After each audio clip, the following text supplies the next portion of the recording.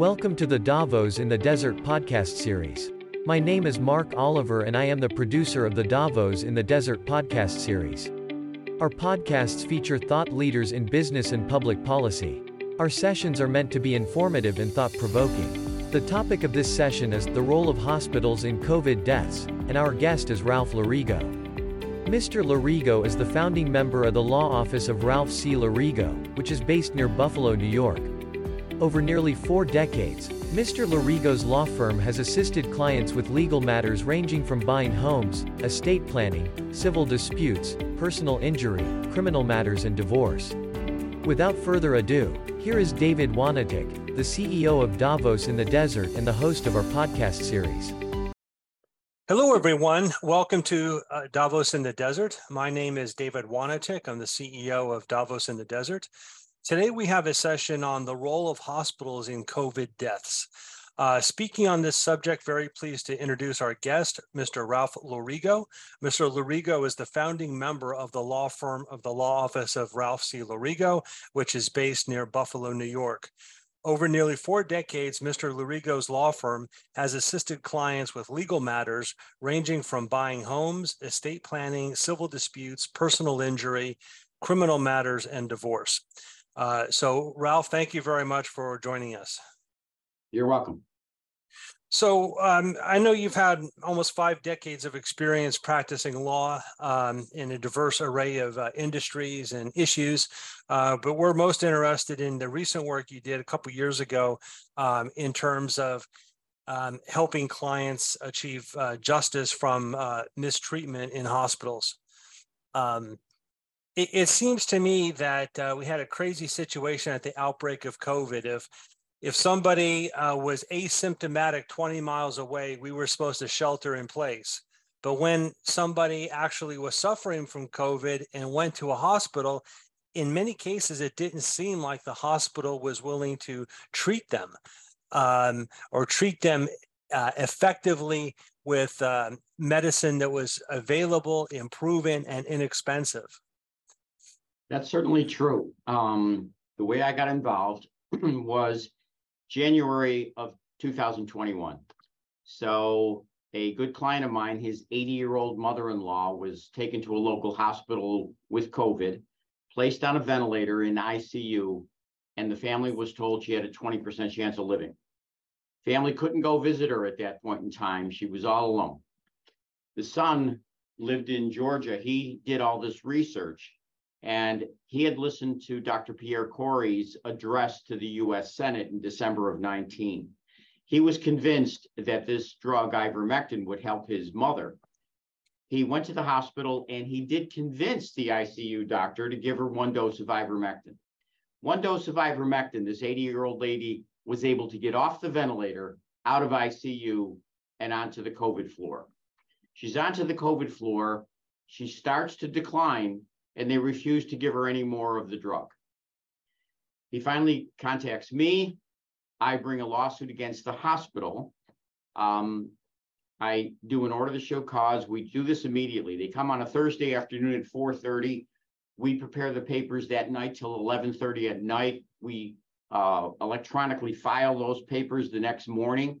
The judge calls me at noon, asks me about the situation. I explain to him. He signs the order. We then serve the order. Now we hear from the hospital's attorney, who strongly objects. He wants a hearing. And so back then, no one's going to court. And so the hearings are all electronic. At that point, it was done by phone. The judge set up a 5 o'clock conference call for me and the attorney for the hospital. The attorney for the hospital is a high-powered lawyer, one of the biggest firms here in Western New York. And he's arguing with the judge. In the end, though, I win. So she has to be given ivermectin. That night, she's given ivermectin. 6 days later, that woman is able to leave the hospital. She's alive today, and she attributes that to the fact that we were successful in that case. That was reported in the local newspaper. And from there, I got the second call, a Rochester hospital, nearby city. And now we have a 65-year-old woman who is again on a ventilator for 12 days. Again, the family's told she's not going to survive. I sue that hospital. I win. They give her the ivermectin. She does survive. Now the floodgates open up, and I'm starting to get calls from all over. In those initial cases, did the doctors wish to prescribe ivermectin, No. and they were vetoed by the administrator? Or?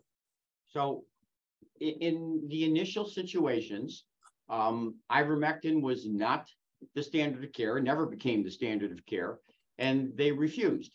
This is the FDA, the CDC, the WHO, the NIH, the power that Big Pharma has over those agencies.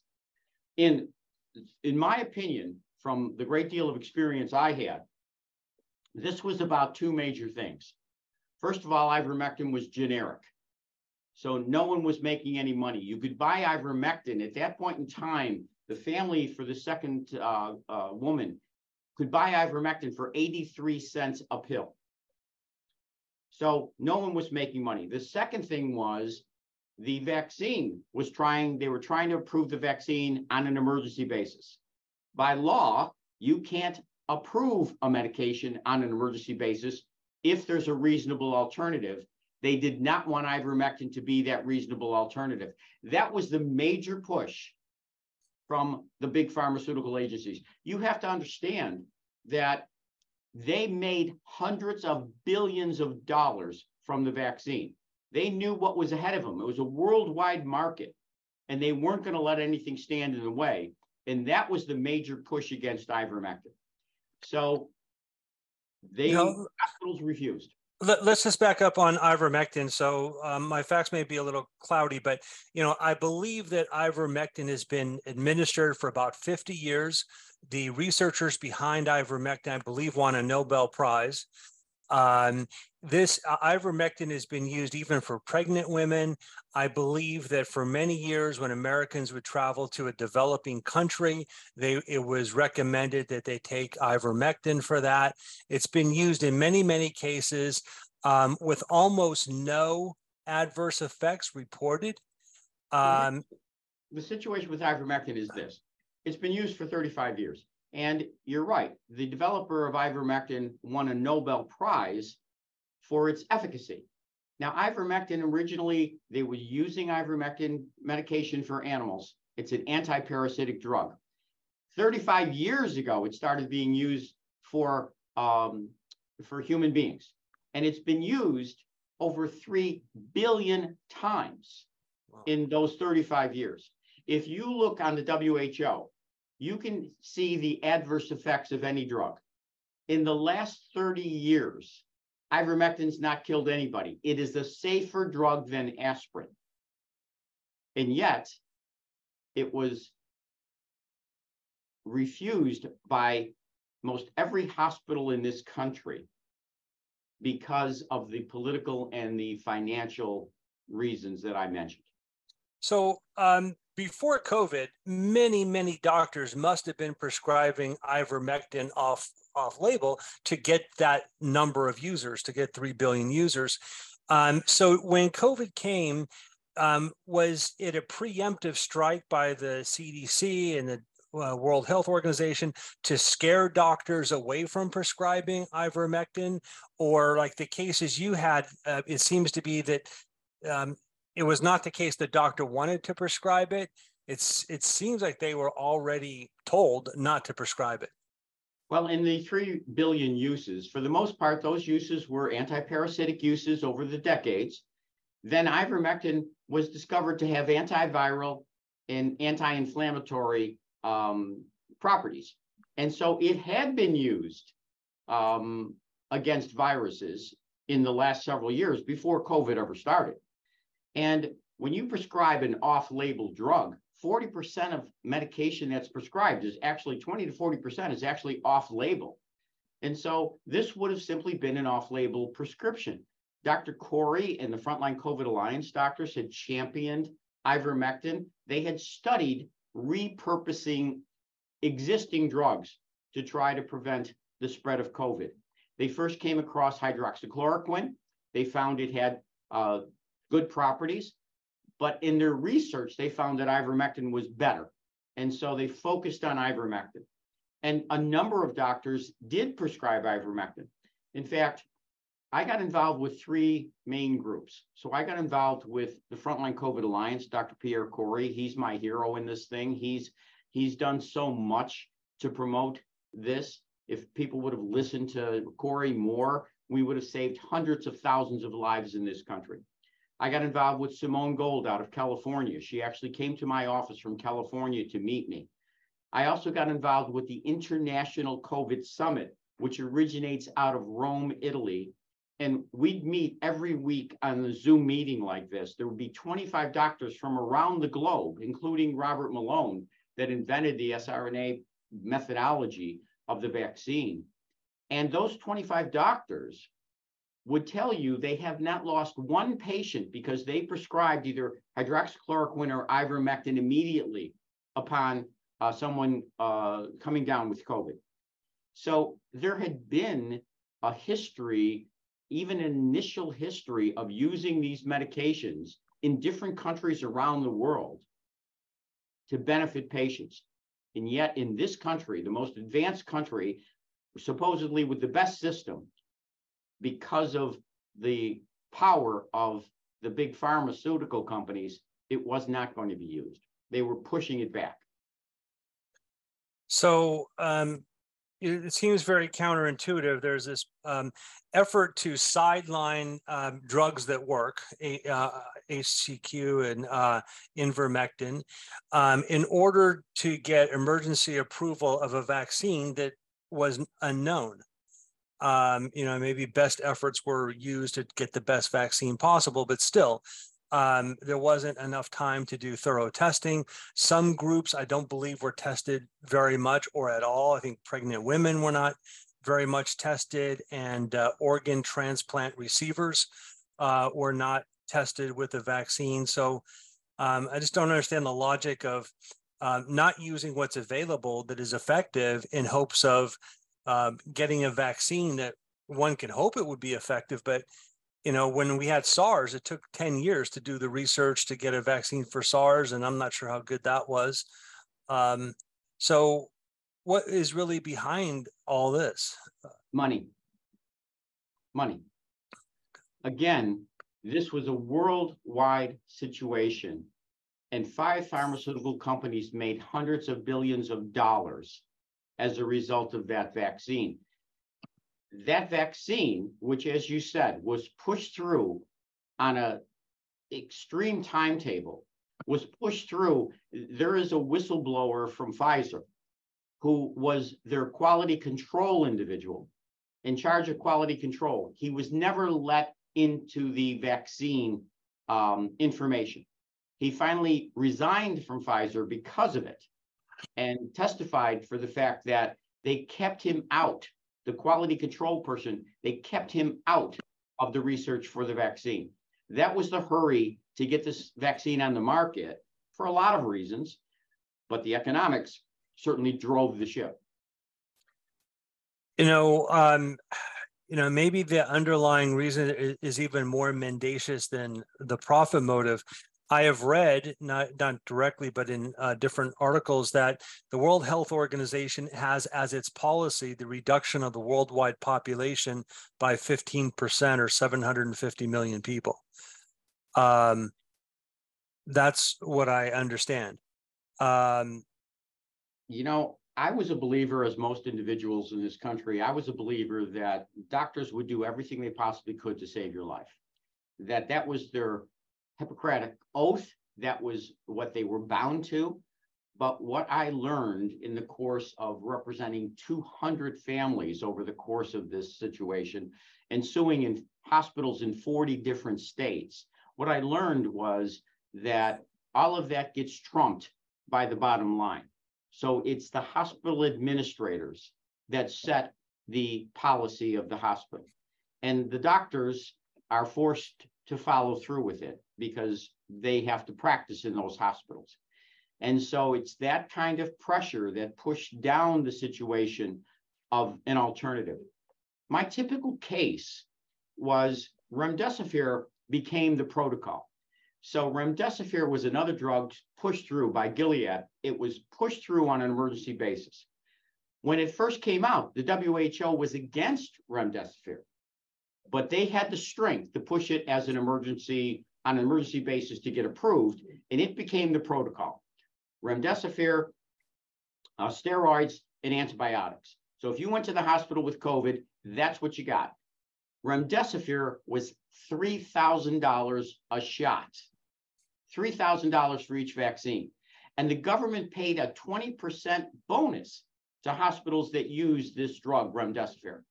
If you go back to that WHO and you look at the adverse effects of Remdesivir, in the course of 18 months, Remdesivir had 7,890 adverse effects, 560 deaths, 945 cardiac events, 743 renal failures.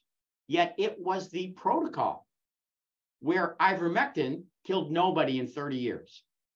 In 30 years. And so my typical client, the loved one was in the hospital, 10 or 12 days already on a ventilator, was already given Remdesivir, and it didn't work. They had no other protocol. It was done. And yet they refused to give a drug safer than aspirin. And so in the beginning of all this, I won the great many cases. From January right up through August, September, I was winning probably 85% of the cases because the argument made sense to the court. You know, you've tried what you think is the protocol. It did not work. The people want this drug, which has not hurt anybody. And so it made sense to most judges, and I won those cases. Then the FDA came out with, you're not a horse, you're not a cow, don't take ivermectin. They pushed down because they saw we were being successful, and they doubled down. Now hospitals were pushing even further. I was up against ICU doctors all the time. So just about the economics of this, we ran a podcast with Robert Malone, and I believe he said that when COVID first broke out, the government told hospitals you can't do any elective procedures. And then a hospital can't, hospital loses a lot of money if you can't do elective procedures. So you're almost 100%, dependent on COVID treatment. And then they said, you get a bonus, as you mentioned, if you prescribe Remdesivir, which is banned, is not prescribed in about 50 countries, I understand. And then I'm not sure about ventilators. I'm not sure if there was a push to $8,000 when you went on a ventilator. Okay, so the hospital makes more money to get on a ventilator. More money to put you on that ventilator, which arguably the ventilator will save your life initially, but it's killing you every day you're on that ventilator. There's no dispute that every day you're on that ventilator hurts you. So while it may save you initially, hopefully something is being done to get you off that ventilator right away. When that doesn't happen, you're being damaged, and damaged substantially. So we'll get to your cases in a minute, but do you think that some of the drivers behind these crazy policies were to embarrass Trump, to let as many people die as possible, or at least report the very high number of people dying because of COVID? There's a whole other discussion we can have about how trumped up those numbers were. It was, if you had a comorbidity, you had 5 comorbidities, cancer, stroke, all kinds of things, diabetes, you get hit by a truck. I think George Floyd was a COVID case, because I think he had COVID as well. And then I'm reading Naomi Wolf's book, and she said that she believes that in some cases political activists were subcontracted by the CDC and other organizations to collect and report and massage the statistics about deaths. There were a lot of situations. First of all, like you mentioned, there's no elective procedures being done. Hospitals are not making the money they make of elective procedures. And so reporting deaths as COVID deaths, they got extra money for a COVID death. So there's a lot of things that went into it. And that is one of the pieces. Again, money. The the fact that Trump used hydroxychloroquine and all the media criticized Trump, that put another negative turn on alternatives like hydroxychloroquine and ivermectin. So all these things came together. But again, in my view, being intensely involved for a year, money was still the big motivating factor. Big Pharma had the political power. You have to understand that Big Pharma, the people who run the FDA, the CDC, the WHO, they all come from Big Pharma. That's where they come from. And Big Pharma is the largest donor to both sides of the aisle. Both sides of the aisle. They're the largest donor. That's how it comes about. It's terribly unfortunate. It's not something I certainly thought about in my years before this, but it's certainly reality. So were the crux of your litigations, simply around Ivermectin, allowing doctors to prescribe it? Was that the main complaint? Yeah, in my situation, I was getting, as we moved along from January into the later part of the year, in September, for example, I was getting 50 calls a day about this. So families were contacting me because I was in the newspaper. If you Googled my name and that word ivermectin, you'll see me in all different states in many, many, many articles. And I had many successes. For example, in Rochester, I sued the Rochester hospital 6 different times.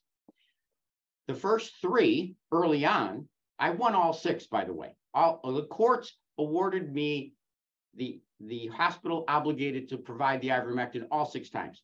The first 3, the hospitals actually provided the ivermectin, all 3 people live. The next 3, the hospital lawyers delay. They go to the appellate division. They seek a stay. They seek delays. Even though I continued to win in court, the delays killed those people. The last 3 people died. So 6 times, 6 wins, 3 get ivermectin and live. They're alive today. 3 don't get the ivermectin and they die. That's what happened. So, maybe you can talk a little bit about the extent to which the hospitals fought your litigations against them. So you mentioned they hired some of the best law firms, very expensive law firms. Yep. They had all kinds of delaying tactics, trying to get stays and so forth. And then in our earlier conversation, you mentioned that in some cases, the hospitals would appeal the case even after the patient died, just so there wouldn't be precedent. Even after the patient lived, even after I was successful and the patient lived. So there's a case in Illinois. A man from Hong Kong comes to visit his granddaughter, 1-year-old birthday for the first time, never saw her before. He gets COVID. He goes to the hospital and they won't give him the ivermectin. The family asks for it. They won't give it. And I sue, I win, and he gets the ivermectin. He lives. The hospital still appealed the case. Now, the case is what we would legally say is moot. It's over with. There's no more action to be taken, but they did not want the precedent. So they continued to do those appeals. In Illinois, I won 6 different times. And another lawyer took my papers, never called me, took my papers and tried a case on his own. He lost the case. He took that case to the appellate division and he lost at the appellate division. That set a precedent that prevented me from going back to that Illinois district to help anybody else. So judges were intimidated. It was constantly said to the lawyers for the hospital, constantly said to these judges, you wear black robes, not white coats. You can't make medical decisions. And many judges were intimidated by that, as if the hospitals were God, as if they were the last word. And I would argue, if not you, judge, who? Someone has to make the decision. I'm coming to you with a doctor prescribing the ivermectin. You are making a decision between my doctor, which prescribes the ivermectin, and the hospital doctors, which say no. And you need to make the decision. But a lot of judges were intimidated. What kind of repercussions did you see some doctors suffering? Doctors that wanted to prescribe ivermectin, did they lose hospital privileges or debarment or? In the 6 cases I had at Rochester General, I had a board certified nurse practitioner that helped me with those cases. So she's board certified, which means she has a great deal of education. She can prescribe medication without another doctor. And she followed these patients, every single one of them. She followed on the patient portal every day and was that involved. The hospital blew her into the state. They challenged her license. The state called her in for a hearing on her license because of it. And I represented her. Now, she had a notebook on every single patient. So we were successful. But many doctors, Paul Merrick, one of the very great doctors, was challenged by his own hospital and told, you can't even tell people about ivermectin. You can't even let them know it. And he brought a lawsuit and he was not successful. The hospital prevented the doctor from informing his own patient what he thought was best for the patient. And you look around our country and that happened repeatedly. Doctors were intimidated. Drugstores were intimidated. You couldn't buy ivermectin anymore at the drugstores. They were intimidated. There was in New York State, where I am, this blue state that I live in, the Attorney General wrote a letter to every doctor on the Frontline COVID Alliance, every New York State doctor, threatening to go after that doctor for prescribing ivermectin, an intimidation letter, which works in a lot of cases. Yeah. It's a very big issue when a doctor's threatened with loss of hospital privileges or loss of licensure. Exactly. They have $500,000 in education built in. That's, their practice that they built up over 10, 20, 30 years. And that's a serious threat. Even the whiff of that, a lot of self-censorship too. I had doctors stopping prescribing it because of that intimidation letter. And as you mentioned, even some of the doctors that did prescribe ivermectin, the drugstores didn't fill those orders. That's correct. You couldn't get it. There was a time frame when ivermectin, the prescriptions were growing like crazy. There were, I forget the number, 84,000 prescriptions a week or something. And then the FDA came out in that September and they doubled down. And now everybody, the drugstores were intimidated. They wouldn't do it. If a doctor put down it was for COVID, they wouldn't fill the prescription. It's crazy. If you look at one of the things in my arsenal when I fought these hospitals was there was a report from the Attorney General in the state of Nebraska. So the Attorney General in the state of Nebraska was asked whether or not he could prosecute doctors for prescribing ivermectin. And he wrote a 30 or 35 page report on ivermectin and on this whole issue. And what he concluded was that the FDA was putting out misinformation. He concluded that ivermectin was no different than an off-label drug allowed by the US Supreme Court and even encouraged by the FDA in other situations. He opined that there was no way that he could punish any doctor for prescribing ivermectin. So I would use that report as here's a disinterested attorney general of a state who's laying out the fact that there's misinformation out there and that ivermectin is a safe drug and has antiviral, anti-inflammatory aspects. One of the other crazy things that happened to me was, again, in my research, many states have what we call right to try acts. So the right to try acts came about mostly from cancer years ago. So I would go in front of a court in Virginia, for example. I went in front of a judge and I argue my case about ivermectin. I've got at that point maybe 75, 85 different studies that show the efficacy of ivermectin. And they would argue, no, there's still not enough studies. wait a second. How many studies does it take? And by the way, why isn't the FDA doing the study? If you want to criticize those studies as being small, why isn't the FDA doing it? But we had 85 studies with tens of thousands of people showing the efficacy. So I would argue all of that. And the hospitals would argue, no, their studies are no good. The FDA says no. The WHO says no. The NIH says no. The CDC says no. It's not a good drug for this. You can't use it. Then I'd say, Judge, but in your state, you have a right to try act. And this is the patient's right to try. And then the hospital attorneys would say, oh, no, Judge, you can't use the right to try act. That's for an experimental drug, and ivermectin is an approved drug. Well, wait a second. You can't have it both ways. So in Virginia, in one case out of the 200 cases I had, that judge ordered that they had to prescribe the ivermectin, and when they didn't, 5 days later, that judge found them in contempt and fined them $10,000 a day if they didn't get it done by that night at 8 o'clock. And that did they do it? Pardon me? Did they administer the drug? Yes. Under that threat? They begged me then because they didn't want to pay the fine. So they contacted me. Here's the other thing hospitals would say. The doctors would say it's against our ethics to administer ivermectin, which meant I had to bring in a doctor to that hospital who would prescribe the ivermectin. And so in this particular situation, I had a doctor willing to do it.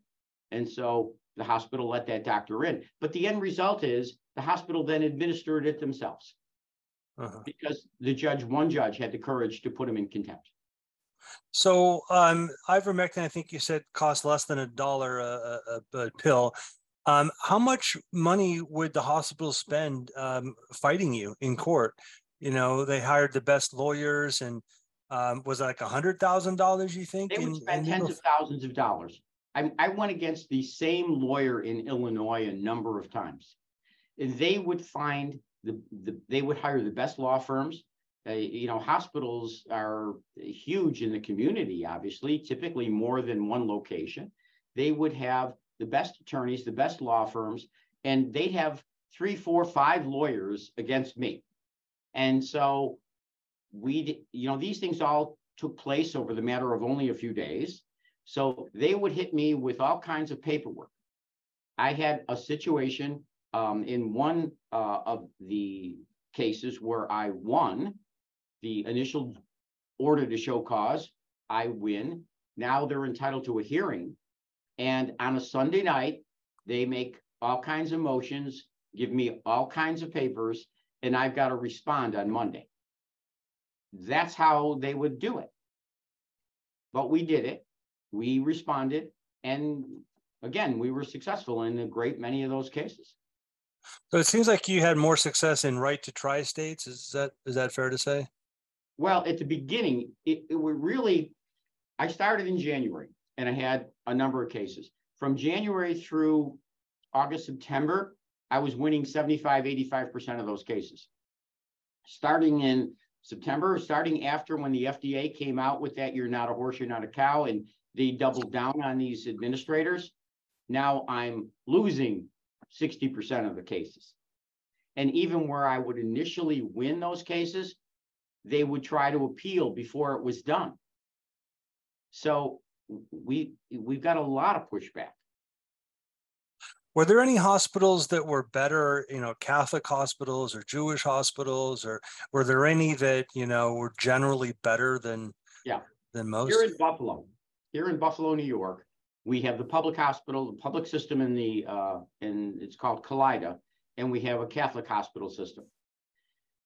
Neither gave ivermectin as the protocol, but in the Catholic system, when I would bring an action against a Catholic hospital, instead of having a lawyer call me, their loss prevention person would call me and say, look, go get a court order, which relieves us of liability, and we'll consent to the court order.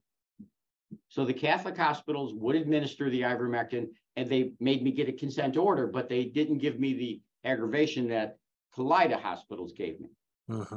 So yes, there were differences. And there were some hospitals around the country where ivermectin was used, but they were few and far between. Did you see any medical apartheid in terms of hospitals not even wanting to treat people that were not vaccinated once the vaccines came out? You know, I would look at these affidavits from the ICU doctors, and in those affidavits would be whether or not the individual was vaccinated, and they would make a big deal when the individual wasn't vaccinated. My argument to the court was, it means nothing at this point in time. What it demonstrates is the prejudice that is against these people, because now they got COVID. You know, you can have COVID whether you're vaccinated or not. Obviously, we've learned that. It's not a true vaccine. It does not prevent you from getting the disease. So, but it would be in the papers, and it would show the prejudice that the hospitals had for these individuals who weren't vaccinated. Mm-hmm. Did you see instances of medical kidnappings when patients basically were not allowed to get out of the hospitals unless they went on ventilators or went through, the prescribed process? I had so many situations. So I had this situation where we had a strike at one of the local hospitals, and so a nurse, her mother gets COVID. And so instead of sending her mother to her hospital, she sends her to the public hospital. The strike is over with. The hospital says they will transfer her mother, and then they refuse to do it. So I start the litigation. During the litigation, now this woman hasn't been on a ventilator yet. During the litigation, in the middle of the night, they do two things. One, they put the woman on the ventilator. Two, they have the woman relinquish the daughter, the nurse daughter's power of attorney. They did that so that the lawsuit stops then, because now I don't have standing in court. I don't have somebody who can bring the lawsuit. So they tried to prevent me and stall me two different ways. They put her on a ventilator. When they said they weren't going to, they were going to transfer her. Instead, they put her on a ventilator. Now she's not able to talk, obviously. And second, they claim she changed powers of attorney verbally, nothing in writing. You can legally do it in New York in those situations by witnesses. And so they said she changed to her husband. Now, I don't doubt, what I think happened was they told her, your husband can't come and visit you because he's not your power of attorney. And so if you want your husband to visit you, you're going to have to change. That's probably what they said to her. But no one knows, because that lady dies because they never transfer her. They never give her the ivermectin, and they stall me till she does die by changing the power of attorney. I have to bring the lawsuit all over again. Have you seen cases where hospitals contact Child Protective Services if the parents don't consent to having the child, take Remdesivir or go on ventilators or, go through other medical treatments that parents don't think are necessary? Well, I had situations with all kinds of people of all kinds of ages. And I had a situation with a disabled individual where the hospital really took control away from the parent. It was just the way it worked was, if you went to a hospital with COVID, they looked at your oxygen levels. And it was almost like they wanted your oxygen level to drop below 90 so that they could put you on the ventilator. And if you listen to Peter McCullough, a great doctor who studied this thoroughly, you didn't need to be placed on a ventilator at that point in time if you were able to, to operate. But yet they did it because they were financially incentivized to do it.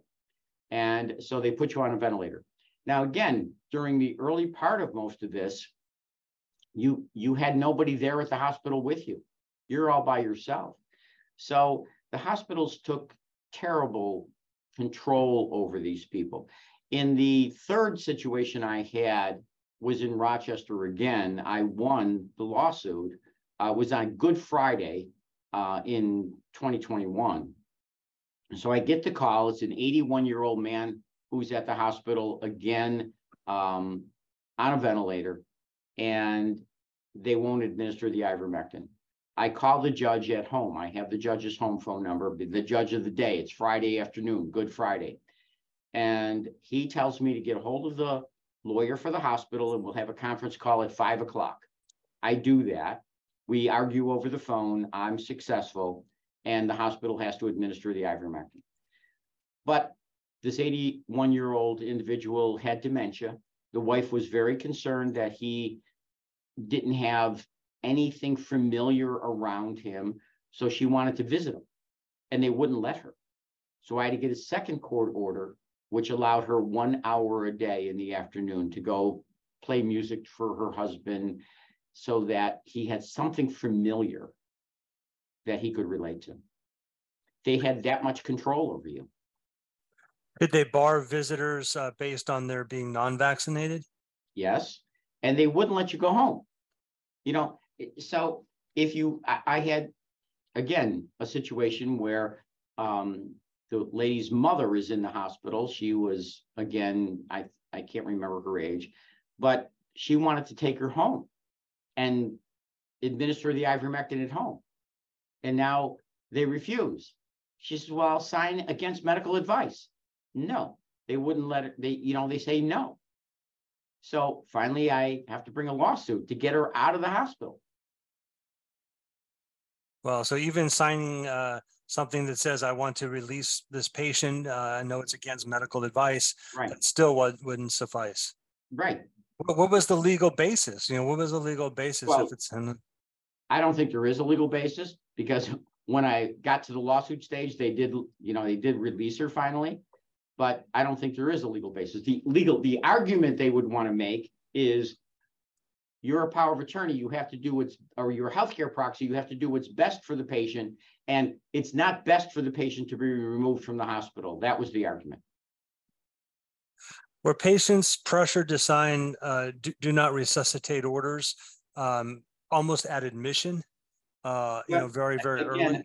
I didn't see that part of it. Most of the people I had healthcare proxies. One of the problems and one of the things I learned along the way is everybody needs a thorough power of attorney and a thorough healthcare proxy. Because again, almost every single patient I had was on a ventilator when I got the client. And so they couldn't be the plaintiff in the lawsuit. Somebody had to be on their behalf. And in order to have what's called standing in court to bring that lawsuit, you either need the individual, which I couldn't get because they're on a ventilator, or you need somebody with a power of attorney that allows you to sue, or a very strong healthcare proxy. And when I didn't have those, I had to bring a separate action for a guardianship proceedings, which only delayed me more. So I have to bring a separate action for a guardianship proceeding, then bring the action for the lawsuit. And we had to do that a number of times. So those are documents that every individual needs, but you also need a very strong advocate. You can't simply rely on the hospital. You can't simply rely on the fact that you hope or believe that they will do everything they can for you. That isn't what happened during the COVID situation. So there is such a thing as patient advocates. I guess you hire these people. Did they have more success? Were they allowed to spend time with the patient and intervene? It depended on the hospital and the advocate. What we saw were there did turn out to be patient advocates who would get involved with the patient portal, understand what was going on with the patient on a regular basis. And the hospitals, then it depended on what information they put into the patient portal. They didn't always put all the information into the patient portal. So a patient advocate is something that's important. The family member could be an advocate, but too often the family member didn't understand the procedure. And so someone who really was an advocate, who'd been there before, who understood the procedure, was much better. And so If you had no advocate and you weren't capable of dealing with the hospital, then the hospital took total control of that patient. And the hospitals were, as we all know, overworked, overwhelmed. There were many COVID patients in these hospitals, and they were just treated in a mass way. So, for example, the Remdesivir people, they gave Remdesivir to everybody, whether you wanted it or not. It wasn't that you had a choice because they didn't ask you. They put you on a ventilator, then gave you the medication. And Remdesivir has a detrimental effect on people with kidney issues. And yet the overriding force was COVID. If you got COVID, you got Remdesivir. If you had kidney issues, that was secondary and sometimes never even considered. There are lawsuits today brought in California, in Nevada, and around this country because tens of thousands of people died as a result of improper use of Remdesivir. It is, as far as the liability, so the vaccine manufacturers, I understand, they have very good protection from liability. You can't sue them. But you've sued hospitals, not, I guess, have you really sued them for damages or just to get orders in place that Ivermectin can be administered? So look, I've been practicing law since February of 1974, a long, long time. I'm a commercial litigator, so I know how to litigate, but I'm not a personal injury lawyer. I'm not a medical malpractice lawyer. I brought these lawsuits against the hospital, and to a good extent, we were successful. Now, I've talked to many malpractice lawyers, and first of all, what's against them is many governors, for example, Governor Cuomo gave hospitals immunity in COVID cases. Many governors gave hospitals immunity if it was COVID. Medical malpractice is a very difficult lawsuit, time-consuming, very costly, and most malpractice lawyers, the ones I've talked to, have been unwilling to take on these lawsuits. You need to look at a different aspect. Is there a different legal procedure that you can go after these hospitals? And there are some situations. For example, I went to a conference, a COVID conference in March. I was asked to speak at a COVID conference in March. There were over 200 lawyers and roughly 30 to 40 doctors at the conference. So I spoke about my journey through this. And there were many lawyers who spoke about Remdesivir, who spoke about the vaccine, who spoke about doctors being terminated, who spoke about people in general being terminated for their employment for not wearing masks or getting vaccinated.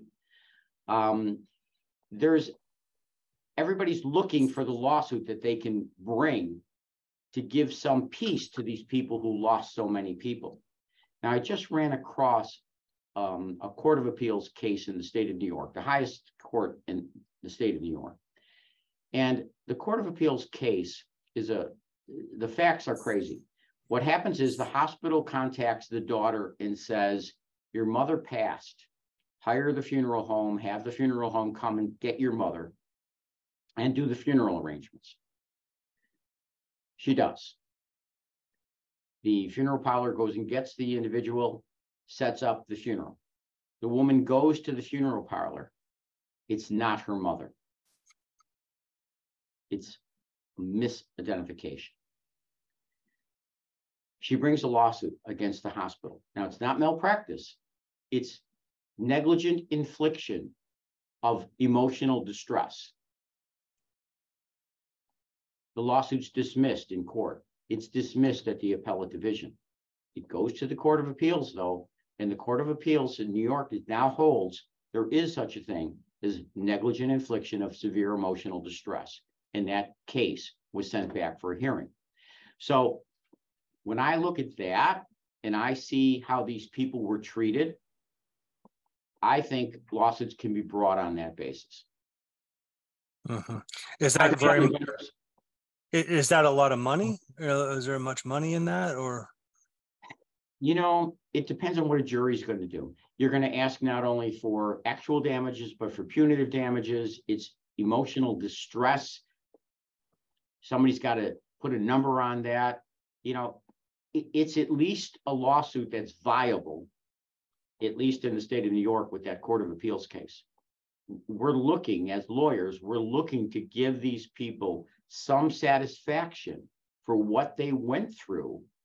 So many people were denied access. So many people were treated, family members were treated rudely, were yelled at, were sent out of the hospital or walked out of the hospital because they asked for or made a request for ivermectin. The hospitals treated these people terribly. I guess some things are hard to prove. You were saying that sometimes you believe the nurses or what have you were misrecording data. So maybe misrecording oxygen levels.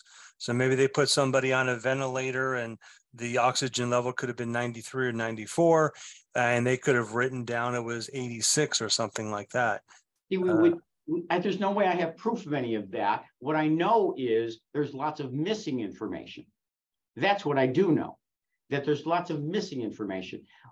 So the oxygen level wouldn't be reported at times, or, different kinds of activities would not be reported.